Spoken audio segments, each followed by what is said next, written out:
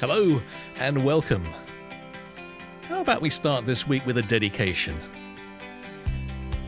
To the gentleman who wrote in and said he hated the music that we play front and back of the show. Sir, this one's for you. Welcome to the Selling on eBay radio show. We're here to save you money, to increase your sales, and to have fun. The lines are open for your calls and texts. 1-833 eBay 723. That's 1-833-322-9723. This is fake announcer Guy saying here's Philip and Shari with another fine program. So it's the Selling on eBay radio show. You're very welcome. Thank you very much indeed for joining us this week. Philip Jackson and Shari Smith keeping you company. Shari is based in Colorado, full-time eBay seller, and officially the darling of the managed payments group in eBay. She's taken their silver shillings and appeared for them on the investor call in full motion video, complete with the pets department. And Philip escaped from England in 1994 and 5 years later started selling occasionally on eBay. And he lives in Florida, surrounded by crocodile-infested waters and protected by a herd of peacocks. When he's not playing with his more than his driveway can contain cars, he goes and plays with his laundry paraphernalia. Yep, that's me. Mr. Interesting. All right, and it's the Selling on eBay radio show. It's kind of a show about having a little eBay business, the fun that you can have during that, maybe help you make a little bit more money or just enjoy yourself a bit more. We're here to exchange ideas, find out how you're getting on, tell you some of the things that we're up to. Hopefully that'll make you more productive. So coming up in today's program, Shari, we have... Going on vacation and want to put someone else in charge, top tips. I feel that's something you can speak about from personal experience recently. That's and right. Also, I don't know if it's a record, but I think I may have the longest time that an item has taken from the time it was shipped to the time it got delivered, and I got paid for that. We'll have that coming up as well. Also, Shari. Fulfilled by buyer, an unusual solution to an expensive problem. Okay, very good. Yeah. And we'll talk about eBay's latest strategy. Is this one a hit or a miss? Definitely different, but we'll give you our verdict a bit later on. And eBay's cyber stalking case. We have new insights behind the scenes. That's all to come on this week's program. And as we say quite often, it's not about us as presenters. We don't talk too much about what we do, although you're very welcome to check out our stores. If you have any questions, be more than happy to answer them. All our details, links, etc. on our little website. That's sellsellsell.online. Sellsellsell.online. You can find the phone number if you want to call or text or maybe send us an email. All the details there. Now, it's been a bit more than a week since I think we spoke last, because Shari, you've been on vacation, right? That's right. I was in Mexico for a week, and I've been back since Sunday. You're all caught up now? Oh, I'm kind of caught up. I fell asleep at 9:30 last night. That helped. Still a little exhausted, but by Monday, I just started to dig in and look at my items, and I noticed that most of my markdown sales had ended. Because I'm a markdown. I use that as kind well. of person. Oh, you do? But it's a pain because you have to then figure out once it's ended, you don't know what the markdowns were. Well, you can duplicate your markdown sale. Oh, you can copy it. Yes, I think. Yes, right? you can copy it, and then you can re-look through them. Yeah. The problem I find is when I copy it, if for some reason I changed the markdown value after I started the previous markdown promotion, it goes back to the way it was at the beginning. So the copying is true at the beginning. So any changes you made subsequently disappear on you. And also I find randomly stuff does not end up copying. And there's a few that kind of slip through and never get changed. Who knows why? Yes, and leave it to you to notice that. It's a very buggy feature, in my opinion. It is, and it is strange. And I've noticed that when I've marked down things that are already on sale, then when you do the markdown, you're starting back from scratch. But that was a good explanation for me. It made sense of why my sales had slowed down. I mean, I was in Mexico, but the buyers didn't know that. So why were sales slowing down? Because my markdown sales ended. Gotcha. And then the other thing was, well, am I going to talk about the buyer fulfillment now, or am I going to talk about that later? Let's park that for now. Okay. You can give that some thought. In the meantime, we talked about this in the past. I won't go through the whole thing again, but I thought I was out $230-something on an item that I'd sent to a buyer in Israel via first-class mail. Usually that works pretty well. Don't usually have a problem with that. And they said they hadn't received it. The tracking stopped at the international airport in Israel and showed nothing domestically. And I thought, is this guy running a scam? Because, sometimes people look up the tracking and they see there's nothing there, so they know full well that if they file a not received complaint, they're going to get their cash back. I didn't think that was the case, but you never know. And my general rule with these things is never give up. In my experience, stuff gets delayed an awful lot, and sometimes by a very long time, but total loss is almost unheard of, at least in my experience. So the name of the game, I think, with this kind of situation... We'll try shipping to Brazil, but go ahead. I wouldn't do that. Latin America, I would not do, because that is a case where you'll just lose your money before you even know it. That's not even worth trying. Right. Sorry, go ahead. And no, you're right. And so anyway, this thing disappeared off the tracking thing, and the strategy I use is to try and run down the clock as slow as possible. Give yourself as much time as you can to have it arrive, because quite often it does turn up just late. And with these international not received cases, you can call eBay customer service just before it's about to go against you and say, you know what, I'm pretty confident it's going to get there. Can we put 10 more days on the clock? And they'll reset the counter and give you 10 more days for the item to show more tracking information. And you can do that 2, sometimes 3 times. So by doing that and contacting them maybe the night before it runs out of time, you can add an extra month to that waiting period to see if something turns up. And 9 times out of 10, that's enough for the tracking to pick up again. Because oftentimes, I think what happens is that these parcels go into cages that get wheeled around the customs hall. And my guess, there's a little doggy chops in the corner that goes around and sniffs around these cages. And every now and again, the little tail starts wagging, and that cage gets a big cross marked on the side, gets wheeled to one side, put in the inspect category, and everything else scoots straight through the system.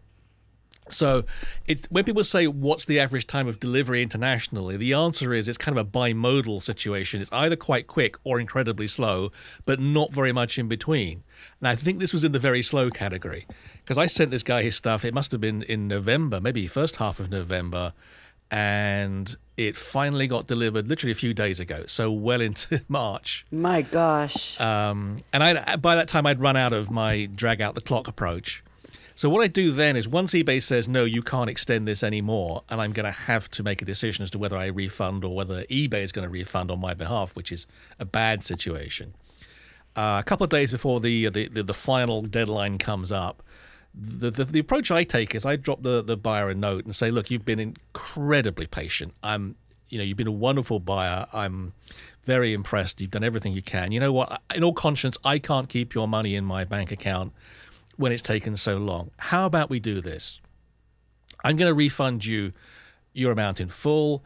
I'm confident it's going to get there. Just give me a note, send me a note when it arrives, and then if you're okay with it, I'd like to re-invoice you afterwards. And most of the time they'll say, yeah, sure, that's fine.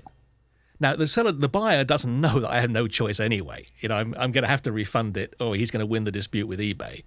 But I think if you position it as you're trying to do them a favor and doing the right thing, that does help. And in this particular case, the guy was good to his word. Yeah, he was happy to take an invoice and send me the money after he'd already been refunded initially on the order.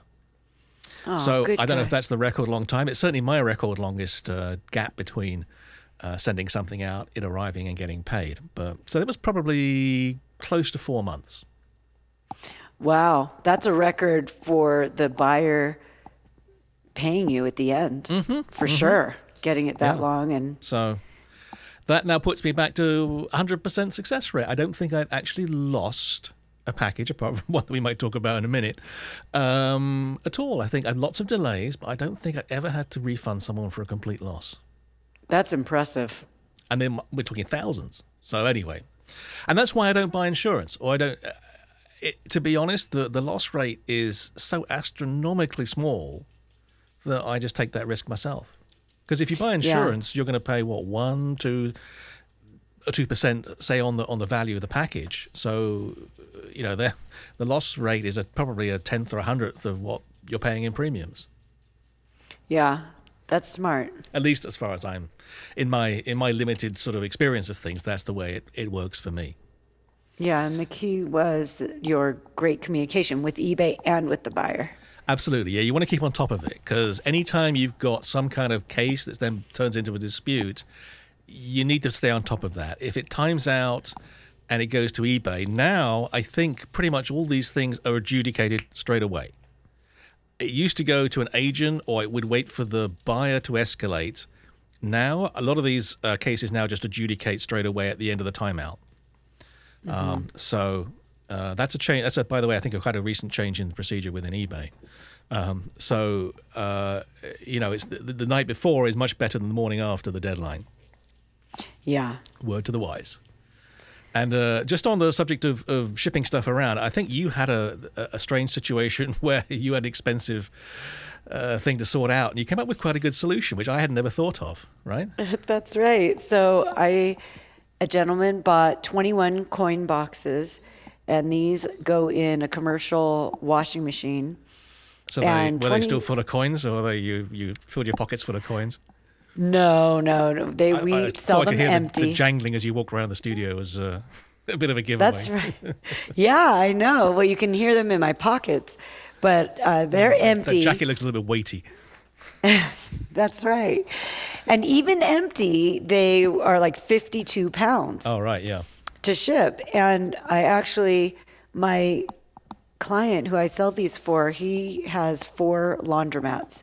Mm-hmm. And he's in California. I'm in Colorado. So we decided for me to keep selling for him once I moved from California that he would send me the pictures, the weight, and the description, and then I would list it. And when it sells, I send him the shipping label, and he ships it. Now, the buyer got them, and a few weeks later, the buyer said, I made a mistake. These are too big. And I didn't, it was the buyer's mistake, and he had, admittedly needed a different size. So he said, can you send me the right size? And I said, I can see, if we have it, but you just need to ship them back to me. Mm-hmm. And then we'll, replace them with the right size. Well, a week later, he opened a return with eBay, and much to my unpleasant surprise, I had my free returns on that one. And normally on something that weighs that much, I don't do free returns. Mm-hmm. And it was the eBay proposed label price completely up the stratosphere? Because sometimes they can bid it low, sometimes it can be really high. You don't know. Well, and I didn't even see what the price was because it was all automatic. They automatically approved it. They automatically issued him a label. And so, and it's priority that 52 pounds is going to go. Yes, that's what they use. Okay, which is scary. Mm-hmm. So I looked at I don't ship FedEx through my account really much anymore since FedEx now, if you hear a rumbling, my dog has decided to eat while I can hear something eating something in the background, but... Yes, it's not me. It sounds like he's eating my headphones. At first it was Trixie, but she picks up a kibble and takes it across the room and eats it, which is very polite of her. But Tinkerbell has moved in and she's just chowing down right there. So, sorry for that. I looked at FedEx and I asked him, can you hold off and let me give you a label? And it was going to be $75 because I'm not getting the discount that eBay gets. So I thought of something else. I asked him, if I resell these, can you hang on to them, for another week? And when they sell, I'll send you the label. And then once the buyer receives them and is happy with them, I'll issue your refund. Could you do that? And then I will also refund you for your initial shipping. So I'm giving him a little bonus. Also, kind of intimating that I might not refund him that original shipping charge. Otherwise, if he sends it back to me and I'm out $75. So he said, sure. So I sold them to my surprise. Well, that was it was, and I did mark them down. It was lucky. And he shipped them to the buyer. And then, now I'm in Mexico during this, when I sent him the label.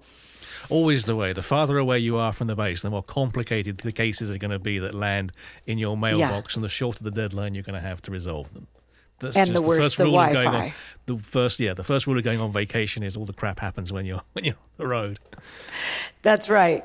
So then I'm back home, and it's 2 days ago, and I notice a case has been opened and closed in my favor while I was sleeping. So apparently he escalated it to a case, even though I told him once the buyer receives it, I'll issue your refund. I don't know. How soon was it before you put him on the block list? Oh, I haven't done that. I haven't done that yet. See, that really annoys me. If I think that we've had a conversation together with the buyer and we're copacetic, we know what's going on, we've got an agreement, we know the way forward, and then the first thing they do is the direct opposite, which is to raise a case with eBay and just some grievance against me, that just ticks me off. And that would be a very fast route to the block list if they were my customer. I mean, I don't hesitate to go to the block list when someone's rude to me or says something rude. So that's, but with him, I'm guessing that eBay sent him a message and said, if you don't ship these back, your cutoff is like today. Fair enough. And they could have sent one of those your return is due to be sent notices. They tend to send those out. yes, so I mean, he should have, communicated with me, but he didn't. And then it's kind of funny that they found it in my favor. But I'm certainly not here trying to cheat him. And he's been very nice to me. So that's what matters, is I like the way he communicates with me. So I looked at the tracking just a little bit ago, and I see that they've arrived as of yesterday to the buyer. So I'm going to call eBay and see if I could refund him through eBay anymore. If I can't, I'll send it through PayPal. But if I refund him through eBay, then I get refunded the fees. Yes. Ideally. So, I mean, so far, so good. Good. Okay. Well, I've got to just because you mentioned something that set me off thinking about something. So I'm going to throw a money-saving tip into the mix here, because part of what we do is try and pass on our limited experience to you. Now, Shari said there that what happened in your case was the eBay automatically accepted the return. They tend to do that anyway. But they didn't give you any option to intervene with any other arrangement before spitting out the label on your dime to the buyer. That's right. They did. There is a setting probably in shipping preferences under return, somewhere like that, where you can tell eBay that you want to issue an RMA number before the return proceeds to the label print stage. Oh, if you select good. that box, it puts a brake on the process after the automatic acceptance, and you'll get a message saying so-and-so's asked for a return. It's been automatically accepted by eBay per policy. Now step in and either send them a label yourself, use the eBay label, it's going to cost you this much, send them a message, whatever the options are. Oh, and good. that's a good way of intercepting the process, because eBay is very spendy with some of these labels, and sometimes the return label is really cheap, and I think, wow, that's a good deal. I couldn't do better than that myself. Other times it's like twice the cost of sending a FedEx label, so I do that instead. I like to kind of weigh up the different costs, and sometimes I can also resolve, a lot of times, so-called return requests. Just someone doesn't know how to use the product, and you teach them, tell them what they're doing wrong, and the return goes away. So anyway, sorry, I just thought I'd interrupt with the Thank you. Well, I'm going to make that day. change. There you go. Yes. All right, very good. And on the subject of strange deliveries, I've got one on the go at the moment, and it's a bit weird. It was an item I sent out, $550 piece of audio equipment, reasonably pricey, but less than $750. I sent it out FedEx, and FedEx reports like Wednesday lunchtime, it's been delivered.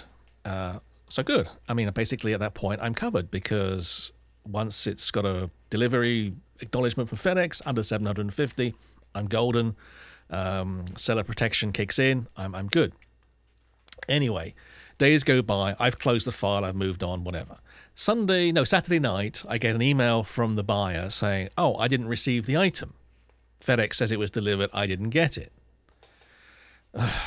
Okay, so hang on now. It's Saturday night. You got it delivered on Wednesday lunchtime. And by the way, my system sets up an email that the buyer receives immediately the shipment is delivered saying, "Hey, FedEx thinks they delivered your item. If they didn't, now is the time to take action. Let me know because obviously time is of the essence." He's left it 3.5 days.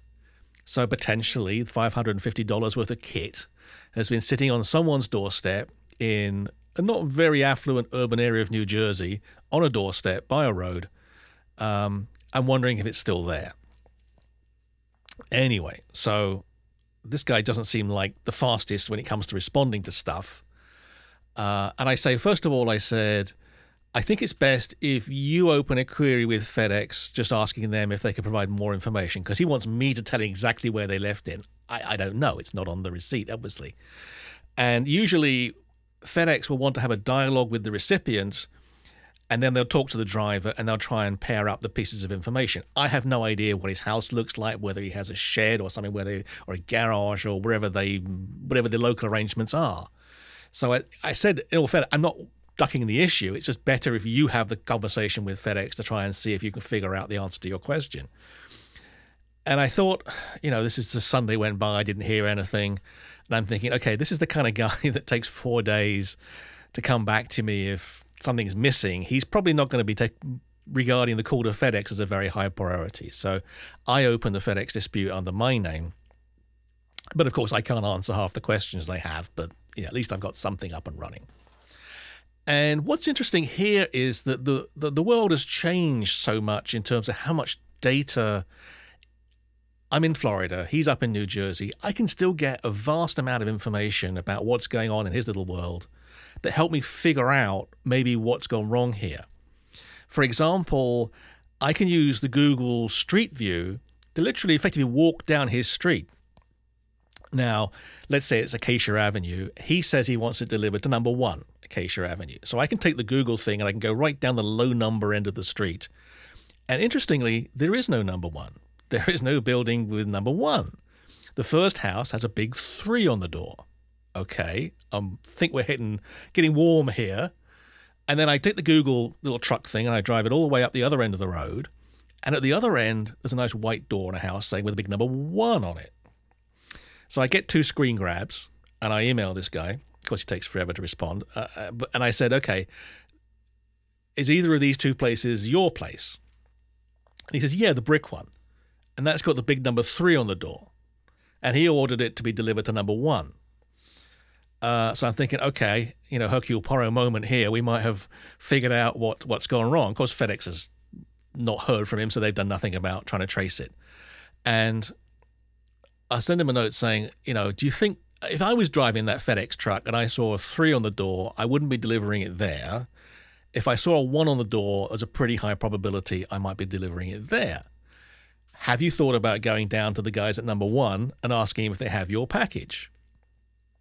And I'm still waiting for his response, and this is several days on now, so I'm assuming that either he's given up or I'll get a huge dispute coming my way in due course. I don't know what's going on.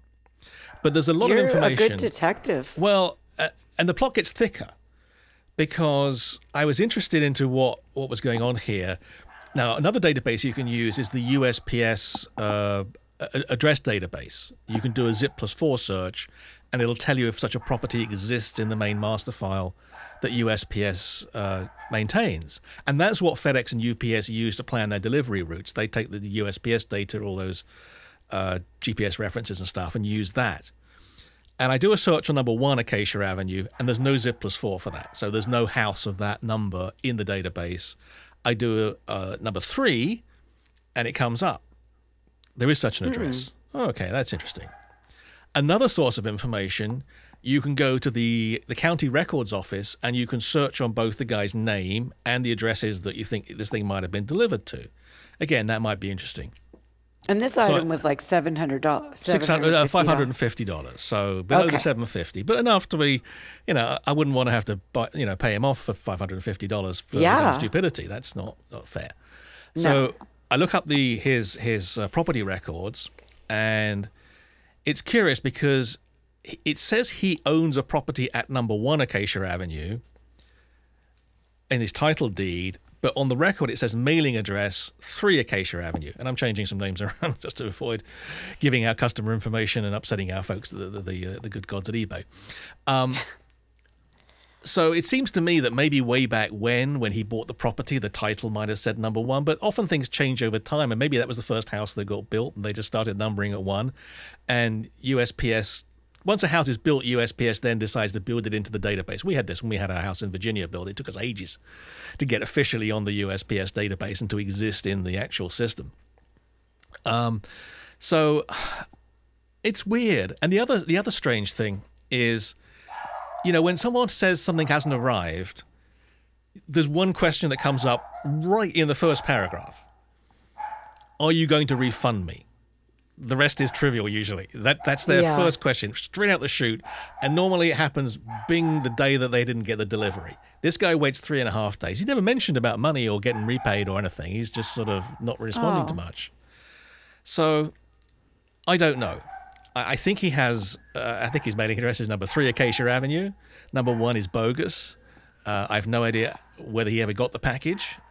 Maybe I'll find out in the days to come if he ever cares to respond to me or to FedEx. I'm pretty sure from all the research, I've got a good story. If someone comes after me for the money, I can pretty much prove that he gave me a bogus address that wasn't in the database, and therefore it's his dime. So anyway, that's kind of my sort of Hercule Poirot moment of the week, trying to figure out what this guy has done. And there was a telltale giveaway, really, Shari, and that's because every single email he sent me had that famous tag at the bottom that I like so much that really makes me know I'm dealing with some of a intellectually superior, sent from my iPhone. Oh, that's funny. Which drives me nuts. Like, you got an iPhone? Whoa, that's impressive. Look, you're the one with the iPhone. Ooh, I need to know about that. That's a good use of bandwidth. Anyway, so I don't know. I don't have a final conclusion on this thing. I think I've got my backside covered in the event that someone comes after me for money, although in theory I'm protected, but you never know with credit card recharges and stuff. They can try and find you. So that was some good detective work that you did. Seriously. So anyway, I'm mentioning that really because I think that it's worth, if someone says there's something that you can do a lot to really find out what's going on, and maybe come up with some theories, and maybe if someone comes after you for money, mount a defense. Now, it just struck me, I know we're supposed to think everyone's basically good, but I just wonder whether this is a stroke that he pulls often, whether every delivery he writes to the sender, and if he has a slightly weird address system, so the records don't quite marry up, and, he says to everybody, I didn't get it, in the hope that maybe some refund. I don't know. It's a possibility, certainly. All right. Anyway, we'll be back in just a minute with the eBay news of the week. Okay, so Philip and Shari clearly aren't experts. We need your help.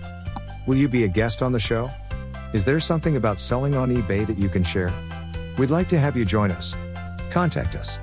www.sellsell.online. That's www.sellsell.online. Thank you for being part of the show.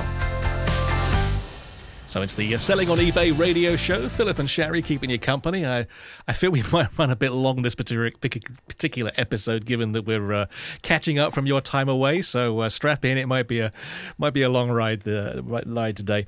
But thank you for joining us anyway. All right, eBay news, Shari. Yes, some information got posted to YouTube, right? Yes, the winter seller check-in call the replay is now posted on the eBay for Business YouTube And these are the channel. calls that every seller can take, well, anyone can take part in, really, that's involved with eBay if you want to find out what they want to say for themselves.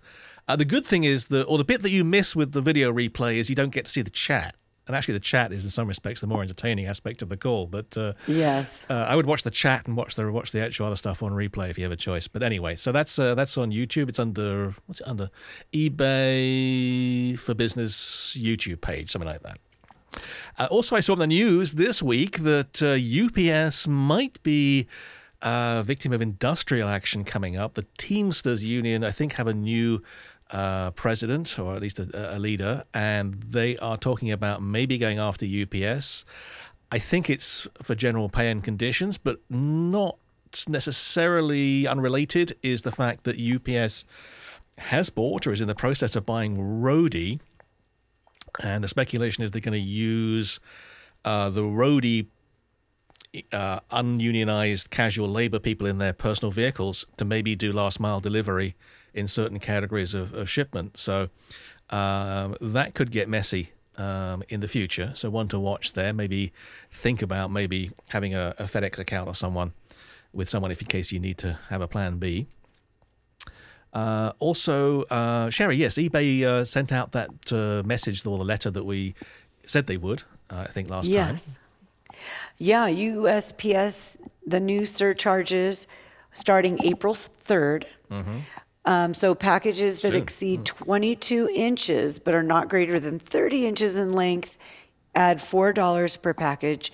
Packages that exceed 30 inches in length add $15 per package. Now it's getting pricey. Yeah. And packages that exceed 2 cubic feet add $15 per package. And just to correct something that the eBay podcast said this week, they said if it was 30 inches and over 2 cubic feet, you get hit for $30, i.e. 15 plus 15. That apparently is not true, at least not per the sources that I'm getting. So it's one or the other? Minus mark for Griff on that one, but we'll give him a pass on that. Okay, so that's bad news from USPS. I'm still trying to get my head around that one, how to figure out how much to charge. But mostly I do free shipping, so I guess I'll just have to eat it, but we'll see. Also, I don't know whether you are into the whole eBay store thing. They seem to be ramping up their approach to stores here, and big fanfare, buyer groups. And I think this is the idea that you can somehow target your store newsletters. I don't know many people that send them out, but some people do, by groups of buyers. And I thought, that's interesting. I can maybe send out to people that had placed a big order but hadn't ordered in a certain period of time, or maybe they had stuff in the cart or hadn't. And lots of ways you could kind of think about how you might market to people that have visited your store. But actually, it turns out it's fairly basic. The only filter, I think, is how long since they last ordered. You can select a period of time and then send out a different newsletter depending on what that number is. So not that exciting, but I think the poor old stores team in eBay is a little under-resourced, and they really are fighting for development money against some very, very big projects. 3D visions of sneakers and all this sort of stuff that's going to take squillions of dollars to roll out. A few minor changes by them is not really going to make the cut, probably in terms of priority within eBay. So I feel sorry for those guys. But anyway, not that exciting. But anyway, we're reporting it for good measure. And, there was some negative reaction to this business about refunding the 30-cent fixed charge. Yeah, so they only refund you the 30-cent charge if the buyer initiated a cancellation and within 1 hour of purchasing it, or you approve it within 1 hour of them purchasing it. I'm not sure which one. It's probably request within 1 hour, because that's a different workflow. Take a look at that the video we just mentioned, the seller check-in replay on eBay for Business YouTube. They talk about this there, and see if you are not left with the impression that all order cancellations qualify for the 30-cent refund. I was on that call. That was my takeaway. I think everybody else thought that was the case. But no, the 30-cent refund is apparently only going to be given when the buyer requests a refund within that 1 hour window after they make the purchase. And I think that's bad. They took a situation where they'd mishandled it in the first place, and I just think they dug themselves a deeper hole instead. And they do that sometimes. I just don't know. I don't know what kind of thought process goes on over there sometimes. It's just teeing themselves up for adverse reaction. Anyway. Yeah, I mean, I know people are really mad about that 30 cents not being refunded. It turns out people care about the pennies. Yeah. And last piece of snippet of news, apparently Liz from the Liz and Doug Listing List Perfectly podcast is no longer going to do their podcast. So I'm not sure what happened there. Maybe Shari, as a member of the Colorado eBay Massive, you can put out the feelers and find out the scuttlebutt on what bust-up went on behind the scenes there. Maybe she'll spill her guts to you and you'll bring it to us. Let us know the story. We'll see what I can do. All right, very good. Okay, we will come up with some more interesting stuff about the eBay strategy and more about cyberstalking after this. Do you have an eBay listing that isn't selling? Philip and Shari want to help. They'll each make a couple of suggestions for things to change or try to get your sales moving. Just send us your item number and we'll get to work. www.sellsellsell.online. What do you have to lose? Experts are standing by. That's www.sellsellsell.online. You can also find our phone number there if you want to send us a text or maybe leave us a voicemail. We'd love to hear from you. Anything you want to say, anything you want to contribute, some feedback, that's all good with us if you have time.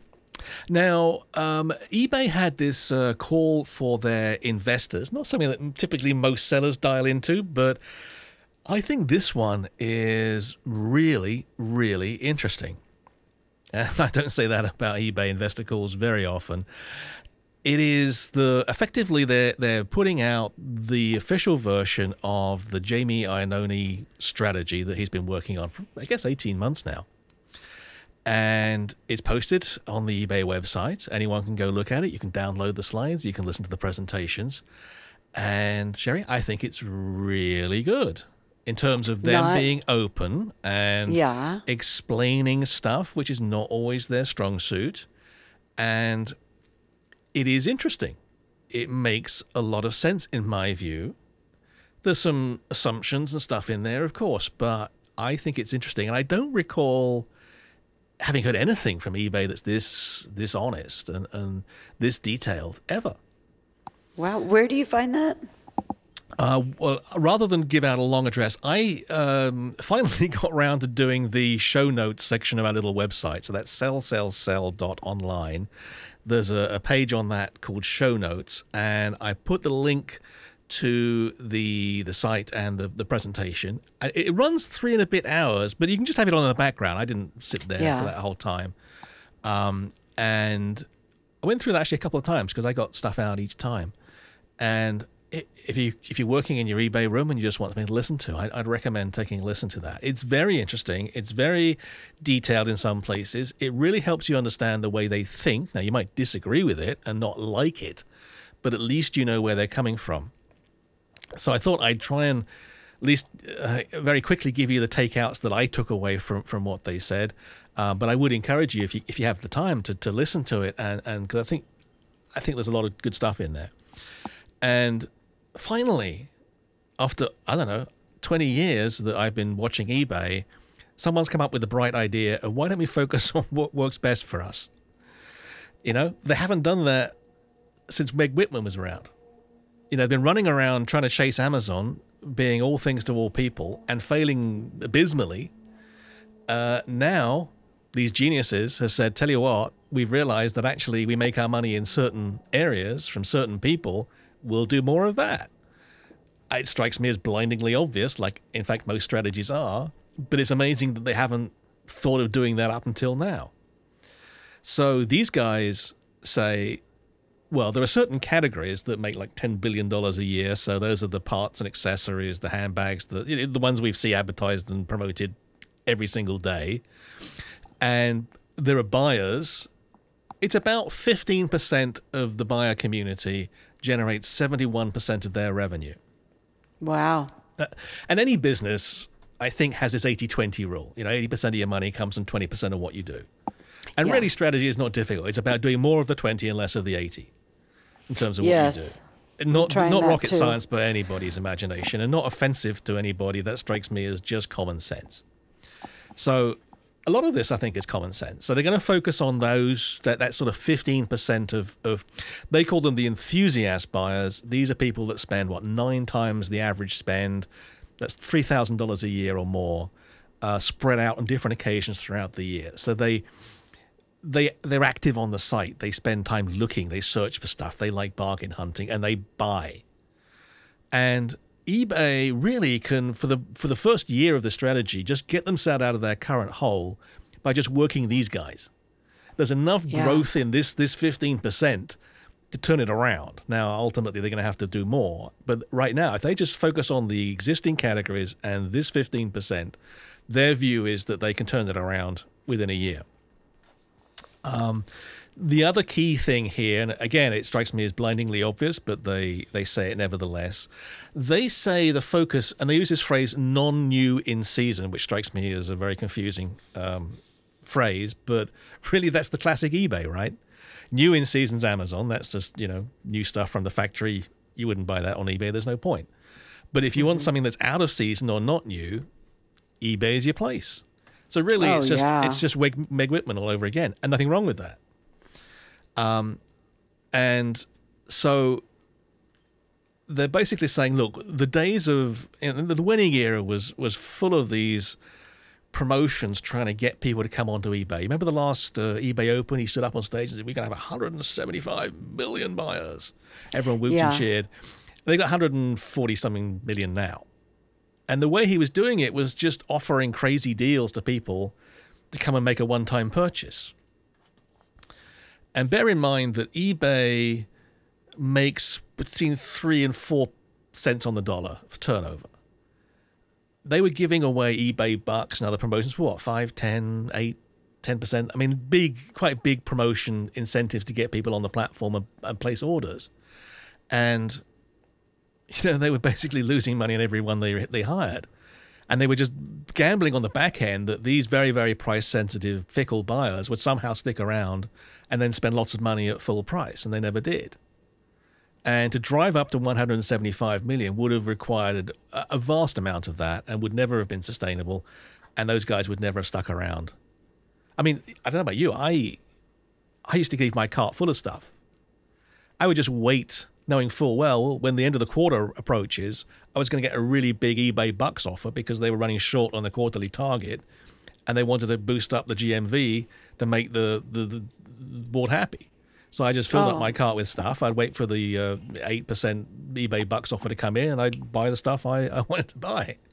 Oh, I've never been smart enough to do that. And they're only making 3.5% of revenue, so they lose money. It made no sense, and they didn't seem to have any real plan as to how they were going to get out of that particular hole.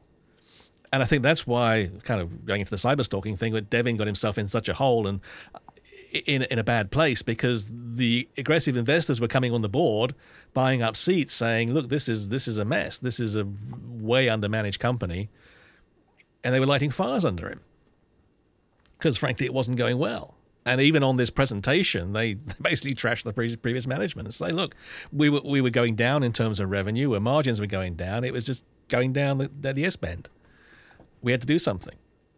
So they weren't, shy about saying it didn't work well in the past.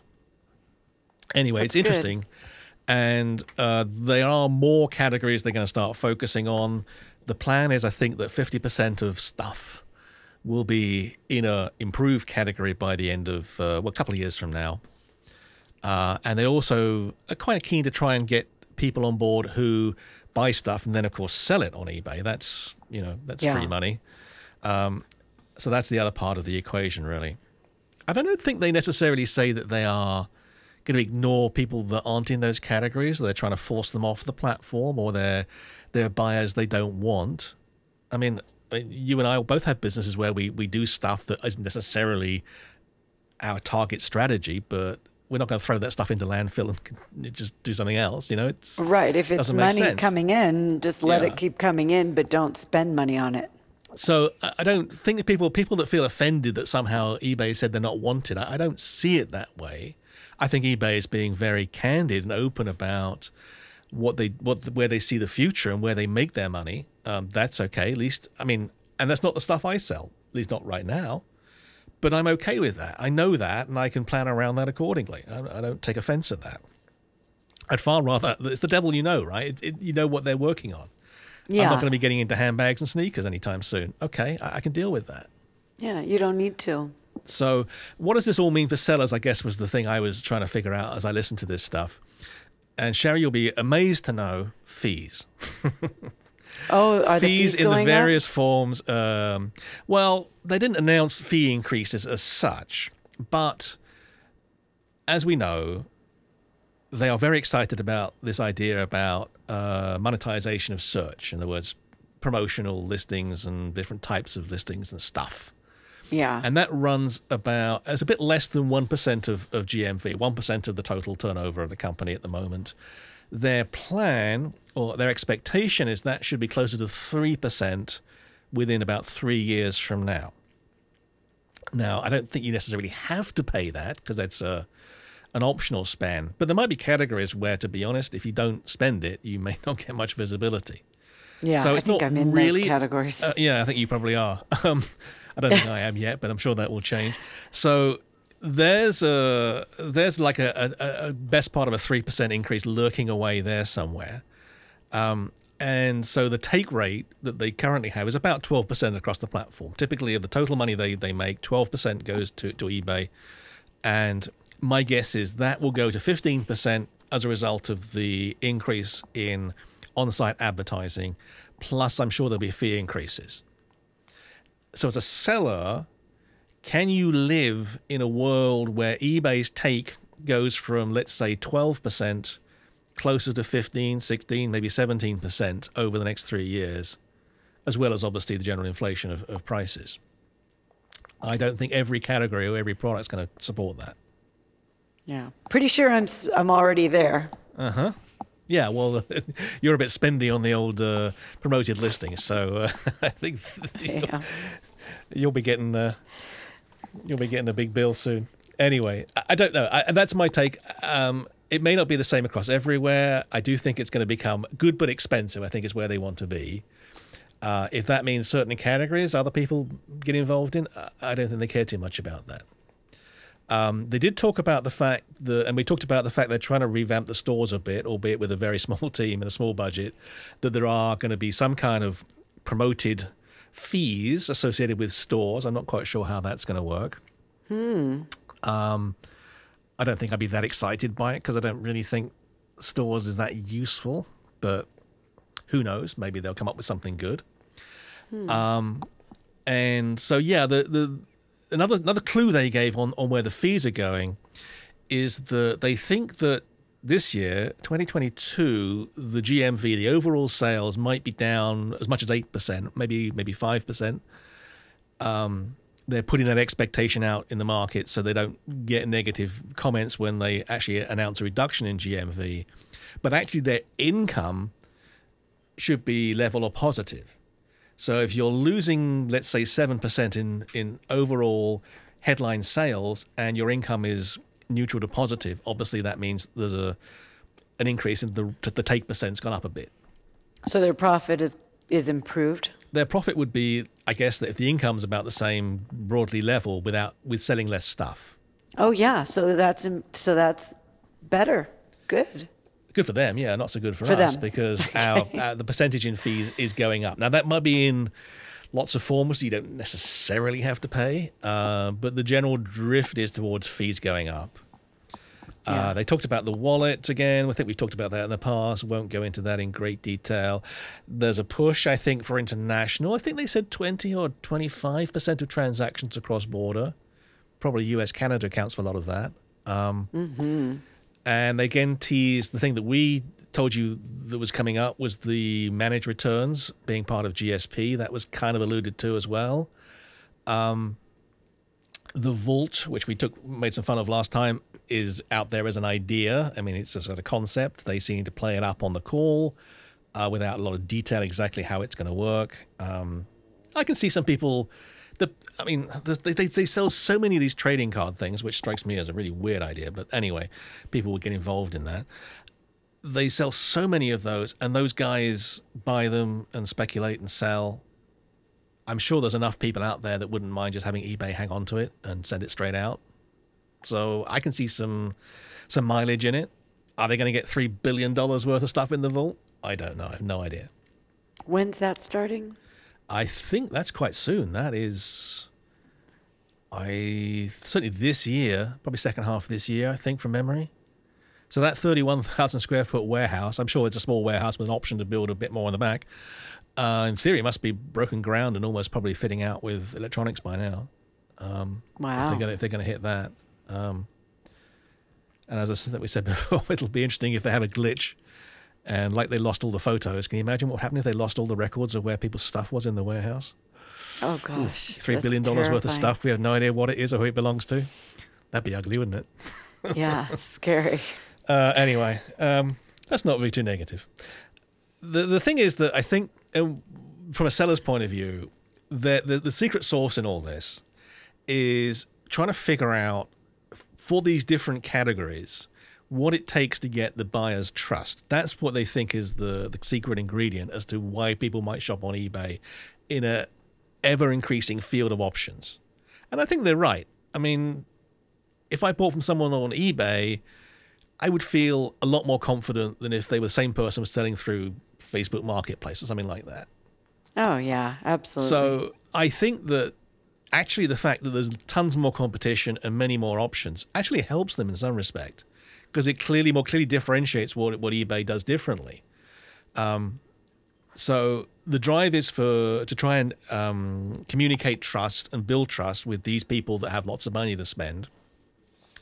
And that set me thinking that, we've talked plenty of times about how inappropriate the DSR system is and why it doesn't really measure anything, and the top rated doesn't really mean top rated. So I'm wondering whether there's a bunch of people in a conference room in San Jose right now coming up with an alternative way of measuring us as sellers that really gives us a trust score. Because I think that would be much more akin to where they're going with the strategy for the company, and I think would be more meaningful to us as sellers in terms of things that we could work at, improve, and get feedback on. Because right now, the only thing that matters is, did you send something out and did it go out on time? I mean, those aren't really trustworthy elements. I mean, you can fulfill that 100% and be horribly untrustworthy. I've dealt with a few people like that. Yeah. So I think that's just that's speculation from my part. That wasn't in the call. So that's what I think the implications are for sellers. Fees going up, drive towards trust, certain focus on categories, drive for international, better end-to-end management of international transactions. There's talk about live commerce as well. I think once stuff is in the vault, they want you to host videos and get excited about stuff and take orders directly off the video screen. Again, I don't see any harm in that.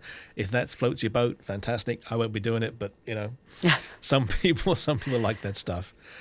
I was trying to think through, as they did this, I mean, are there any sort of really flaky assumptions in this stuff? It always sounds good when they present it, but then you got to think, well, really, how robust is all this stuff? If the foundation's going to hold this amount of stuff. And I think they're very optimistic on the economic growth. Of course, no one knows with World War III breaking out down the road. I mean, anything could go on, but their economic outlook, I think, is pretty positive in all this. And it's difficult to know because they had a pretty good 20 and 21 because of the pandemic. I don't know whether that's going to carry on or not. So there's some question mark about that.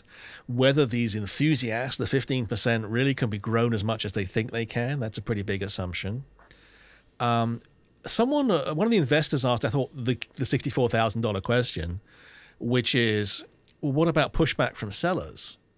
You know, you're going to take within 12 months, your take's going up from 12 to 15%. Are the sellers going to stick around for that? And Hattrell, who's the guy that runs Europe, took the answer, which I thought was interesting because I thought the US market would be really where that matters most. But anyway, they batted it off to him, which I thought was interesting. They put him in on that one. And he said, well, basically, no, we've shafted the sellers in the UK. We've taken away their 8% discount. We put the prices up and been no pushback. So no, we don't think there's any problem. Well, he doesn't read the same bulletin boards that I read, but anyway, I don't know. I think generally they have the assumption that sellers are inelastic with respect to fees. They put the fees up, and sellers are like frogs in that saucepan that's got the heat underneath it. They don't jump out. And I think that's still their working assumption, and maybe in a future episode we should challenge that a bit. But I don't know. To me, that's one of the key questions. So anyway, what do I think about this? I think that I'm very impressed the amount of work they put into this. It is the most coherent thinking I think I've seen out of eBay in a very long time. Yeah, there's some assumptions lurking in there that maybe won't pan out, but generally speaking, it's a well-argued case. And yeah, anything that says you do more of what's good and less of what's bad, you can't argue against that. And yeah, I think there are going to be people that drop by the wayside and just, the 99-cent USB cable mob may find it's just not worth their while anymore. The $5 T-shirts or whatever, it just doesn't make sense. I don't think eBay cares about that. And that's not dissing people. It's just that's not their focus. Yeah. So there were some interesting things. I thought it was curious that they were quite damning about the Wenig strategy. They're funny, these guys. They obviously spend way too much time presenting to each other because they always use the exact same language. If you want a good drinking game, watch this presentation and you take a shot every time someone says we're leaning into this or that. I have no idea what that means. It's obviously boardroom speak in eBay, but they use it every third sentence. They're leaning into this, we're going to lean into that, we're going to lean after that. I don't know. Anyway, that just struck me as a strange terminology that they all kind of repeat each other. Yeah, that's like a palette of colors on the previous call. Yeah. The palette of colors. And they paid lip service to this business that I think they just say this to keep us quiet, the seller platform of choice. Yes, they're spending lots of money on fancy features like the 3D sneaker thing. Do most sellers care about that? Do most sellers care about the listing quality report? I don't think so. I think they're deluding themselves a bit on that one. I think sellers care about basically how much money they make and does eBay give them hassle? And can we not go through the whole item specifics yet again, please? Stuff like that. So the seller platform of choice is their token gesture towards sellers. It's sort of backed up, but it's basically the technical stuff they're doing to support the categories, which frankly they've been losing competitive share really quickly on. It's filling in some gaps. So I don't think we as sellers are frankly the target of this particular strategy. And I wouldn't expect to be. I think if it's based around buyers, frankly, that's the way business works. They do seem to have a new team, and that's good. I don't think Wenig really got rid of all the Donahoe people. I mean, his strategy was basically a retread of the Donahoe strategy. I think he had the same staff as writing it, and he missed the opportunity to do something different. And by the time his 100 days went by, no new announcement. A year went by, no new announcement. And then he was kind of locked into it, and he couldn't back out of it. And they are kind of worrying a bit about the demographic. I think, Shari, you came to the show the other day, and you said, look, the eBay demographic is shifting really old, particularly in terms of sellers, which probably means the buyers are skewing that way as well. And there's all, and now that when we were at the days when they used to have eBay open as a live event, they'd be telling us the millennials were the most important thing. Well, now it's the Gen Zs. They've taken over. So a lot of stuff about the old Gen Z people in this presentation and how, we're appealing to these guys the way they do stuff and video and,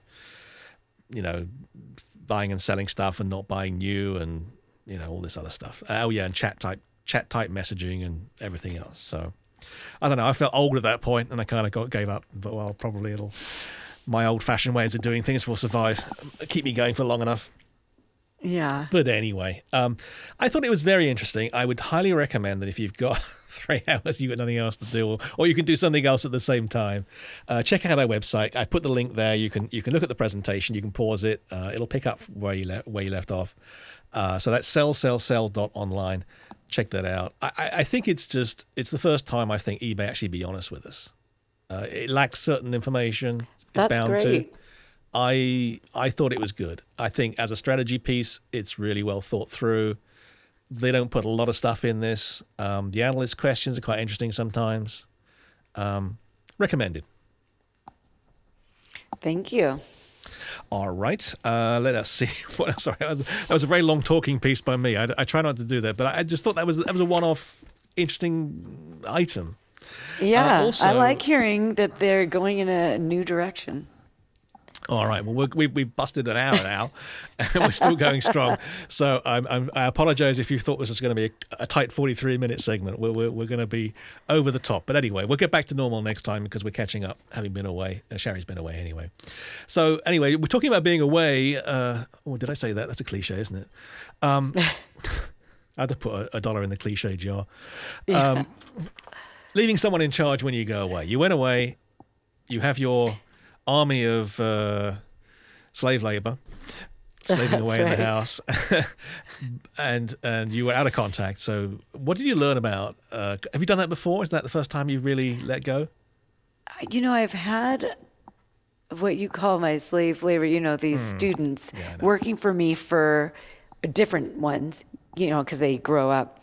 But for years now, when I was in California, and we'd go away maybe for a week, in a year, I'd have, the best, most reliable and consistent, basically teenager do the shipping while we were gone. I don't have the listers come in when we're gone because, I'm not trying to have some kind of a frat party at the house. But so I have done this, I think, since I started selling on eBay, once, I started hiring young adults.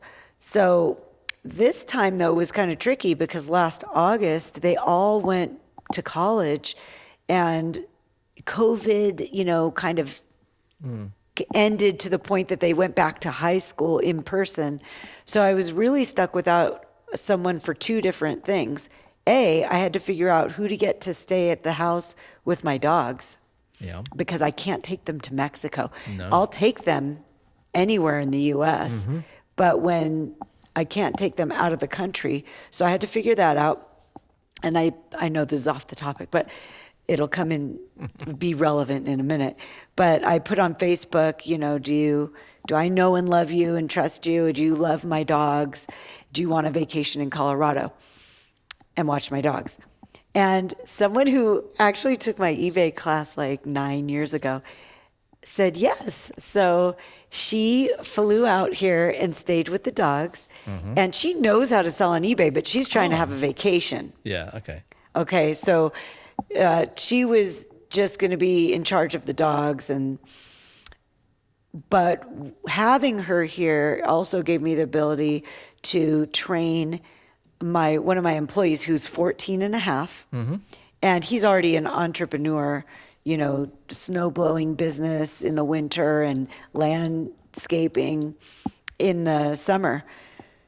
So I had one Saturday to teach him how to do the shipping. He had previously helped me on another Saturday where he was just finding me the right box, and I was just talking his ear off about, we're going to ship this way because of this, and because we're going to save $1 here. And so I did that. But this time, and this was the Saturday before I left, I had to show him how, because I record the sale on a spreadsheet for the client that I sold it for when I ship it. So I had to show him how to put it on the right Google sheet and then choose the best shipping for it. And he's so smart, and he did an excellent job. No problems, no questions. Now, I had told him that just in various cases, I was going to leave him notes, on the awaiting shipment where you can add a note. I was going to leave him notes when it would be helpful, but I didn't anticipate having almost no Wi-Fi for the first 2 days. So he was A real test. Yeah, he was on his own, and he did amazing. The other thing that he had to do that he doesn't normally do is answer buyer questions. And he did a great job. He was very friendly on his responses. But it's so funny because yesterday he came in to list with me. And he's like, it's so funny because they ask questions and it's in the description. Yeah, well, 99% of the time, absolutely, yes. And I said, I know, but what's great about that is you could just going copy way off your topic, description. Do you it's so tempting to so a slightly sarky comment back when someone does that. Quite often I will take the section out of the listing and put it in 2 quotes, and that's the reply. Open quote, cut segment from listing, close quote, and not say anything else.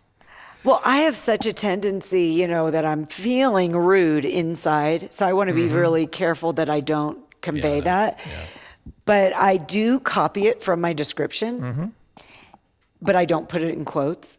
And I say, thanks for asking, ! Shari. But there was people are like consistently asking me the color. And I'm like, what color does it look like is what I'm thinking. But one person was asking me, is this a royal blue or I don't remember the word. She was like a slate blue. And I'm thinking like, okay. I answered her as well as I could, but she asked me for further refinement on the type of blue that it was. Red flag, red flag. Yeah, that's, what I'm thinking that sometimes they might be asking about color for is so that they think that they could say it was not as described. I either that, I don't know, or because it seems really bizarre to me. So I think if your photography is halfway decent, and yours is pretty good, I think it's halfway decent. You have a reasonably calibrated setup. You have automatic white balance on or something like that. That's going to mess it up. It pretty much is what it looks like. That is a massive red flag. If they can't make it work from the photo, to me, that's making me very nervous. As you say, that's going to come back. Oh, it wasn't the color in the picture. So she said it was peacock blue and it's sea blue or something. I don't know. Exactly. And it was really the other blue. I wish I could remember. Chambray. No, I can't remember what it was, but it's very bizarre. Finally, I just had to tell her, the picture is pretty accurate. So I just go by that. Absolutely. Yeah. But I was trying to say that in the nicest way I could even think of saying it. See how nice lady. Well, I try to be because Sometimes I'm trying to. Even if I've thought about it for a few seconds, I will say, thank you for the inquiry. I'm a little confused. I'm not sure really what you want me to add in addition to what I already said in the listing. Perhaps you could advise. And I'll leave it there. It's basically everything you asked is straight in the listing if you actually took a moment to read it. Yeah. I just played dumb. That's funny. Well, I was glad to see that Caleb was able to, even though he found it like intriguing, he was like, it's so interesting because what they ask is in the description. But he managed to be very friendly. It's a strange feature of eBay. I don't think I get that elsewhere. I just think that's an eBay thing. It's like all the others, where the they best don't offers. see That's the an eBay. description, Yeah, right? they don't bother reading it, or they think you're an idiot, or they send you offers you didn't ask for, and that's just so eBay. I just don't know. It's a quirk of the platform. So I was glad that there's one item I had that's a vintage poster that is adhered to a cardboard, and it's bigger than any of the mirror boxes that I have. Thankfully, that sold the day I got back. Because I had to kind of make a box out of 4 mirror boxes combined. But he did have to ship a blender and a oscilloscope. something heavy and Fragile. fragile. And he's a perfectionist, so he did it. And then where it comes full circle is the person who shares my name, who stayed with my dogs, Shari. And she's a true blue dog lover, by the way. She has 4 rescue dogs. So she's like They didn't beyond travel with her. She left me. them behind. She did, to come watch mine, which is so sweet. Okay, doggy swap. That's fair enough. Yeah. And then she did take the items to PostNet, where they take UPS, FedEx, and the post office. So anyway, So it sounds like it wasn't it all too bad. went well. Good. No, it went really well. Any particular advice you would give to someone who's going away? What about doing some kind of dry run where you just don't touch anything and you let the person maybe do a couple of days without, and they come to you if they need help, but you don't oversee them, and you use that as kind of a way. You did that? Well, I did a semi-dry run. I don't know if it counts. However, what I did do is, after showing him for a bit on that Saturday, then I said, okay, I'm going to be quiet, which I'm sure he didn't believe because it's hard for me to do. But I was quiet and I just stood behind him and I let him open up the shipment and look at it and figure it all out. And that worked out really well, because then you could see the different steps that occur. And you're using the eBay web-based workflow, right? You're not using third-party tools. So that should really guide you through the sequence of stuff. It should protect you from doing too many stupid things, I'd hope. Yeah, but you can still do stupid things. You send can the wrong still item lose out. a couple dollars here and there. Yeah, okay. Because there are times when he should upgrade to priority, because it's going to cost less when it's £1 for first class. Or I mean, there's just, actually, I'm not quite right about that, but there are definitely things he can do. And between FedEx and UPS, I mean, now there are times where you're saving $10 just by choosing one or the other, depending where the buyer is. And one So of the I had to make sure he knew that. annoyances, I think, of the eBay system, it doesn't rank the shipping results. And there are so many options. You know, it's FedEx, UPS, eBay, and USPS, at least on that results page. And they're all in a random order. It doesn't say, well, That's UPS right. is above FedEx. You could use UPS if you want to. You know, you've got to look down the entire screen, show more, look Show down more. the more, and then pick the one that's the right one based upon your own skill and knowledge, which is not a necessarily easy thing to get right. They could And make that's that the easier. part, that's the part I had to convey to him. Because previously, when I have been out of town, basically I just expect to lose some money on shipping. But with Caleb, he's so bright and so smart. You tell him one time and he doesn't forget. So That's good. So the advice that I have is, this is just, I don't know if comes out as advice, but it's not a bad idea to train a helper in your business, maybe have them do the photos or one area that you can delegate, because then when you go on vacation, you can train them on the shipping. And whereas Caleb works a couple evenings for a couple hours, since he has school and basketball and everything else, and he does coaching of basketball. But for the week, he came in every day and did the shipping. And by the way, I asked him what's his favorite job, and of course, it's the shipping. Good. Someone who likes that could be valuable. Yes. It's not many people's favorite. People like taking photographs, I think, and that's good fun. Oh, yeah. Writing text, less so. No, that's the least fun. So that's good. Okay, well done. That seemed to work out pretty well. I was going to ask you a question. I don't remember what it was. It'll come back to me. But no, that's very good. And no, I've forgotten it again. Okay, well. Okay. I'm losing my entire mind here. We've been on an hour and 13 minutes. Tell you that's what happens. On that front, why don't we park the cyberstalking update and do that next time? Because that could end up being quite a juicy discussion. If you want to see the content that we're going to talk about, that is right now posted on our website. Again, I don't like doing an audio show where I refer you to look at stuff, but this is the kind of thing that does kind of make more sense when you look at it. So sell.online is the website. There's a page referred to there called Show Notes, and there's a link to this presentation that we'll talk about next time. Have a look through that. It's quite interesting. a bit more background on the cyberstalking criminal case. And if cyberstalking means nothing to you, you have no idea what the heck I'm talking about, you could Google eBay and cyberstalking, and you'd have a lot of bedtime reading coming your way. All right, I think we're getting near. We definitely should be getting near the end at this point. Any quick action items for this coming week, Shari? Yes, so be quick. Shipping supplies coupon is about to expire. Very good. So Okay. be sure to use that.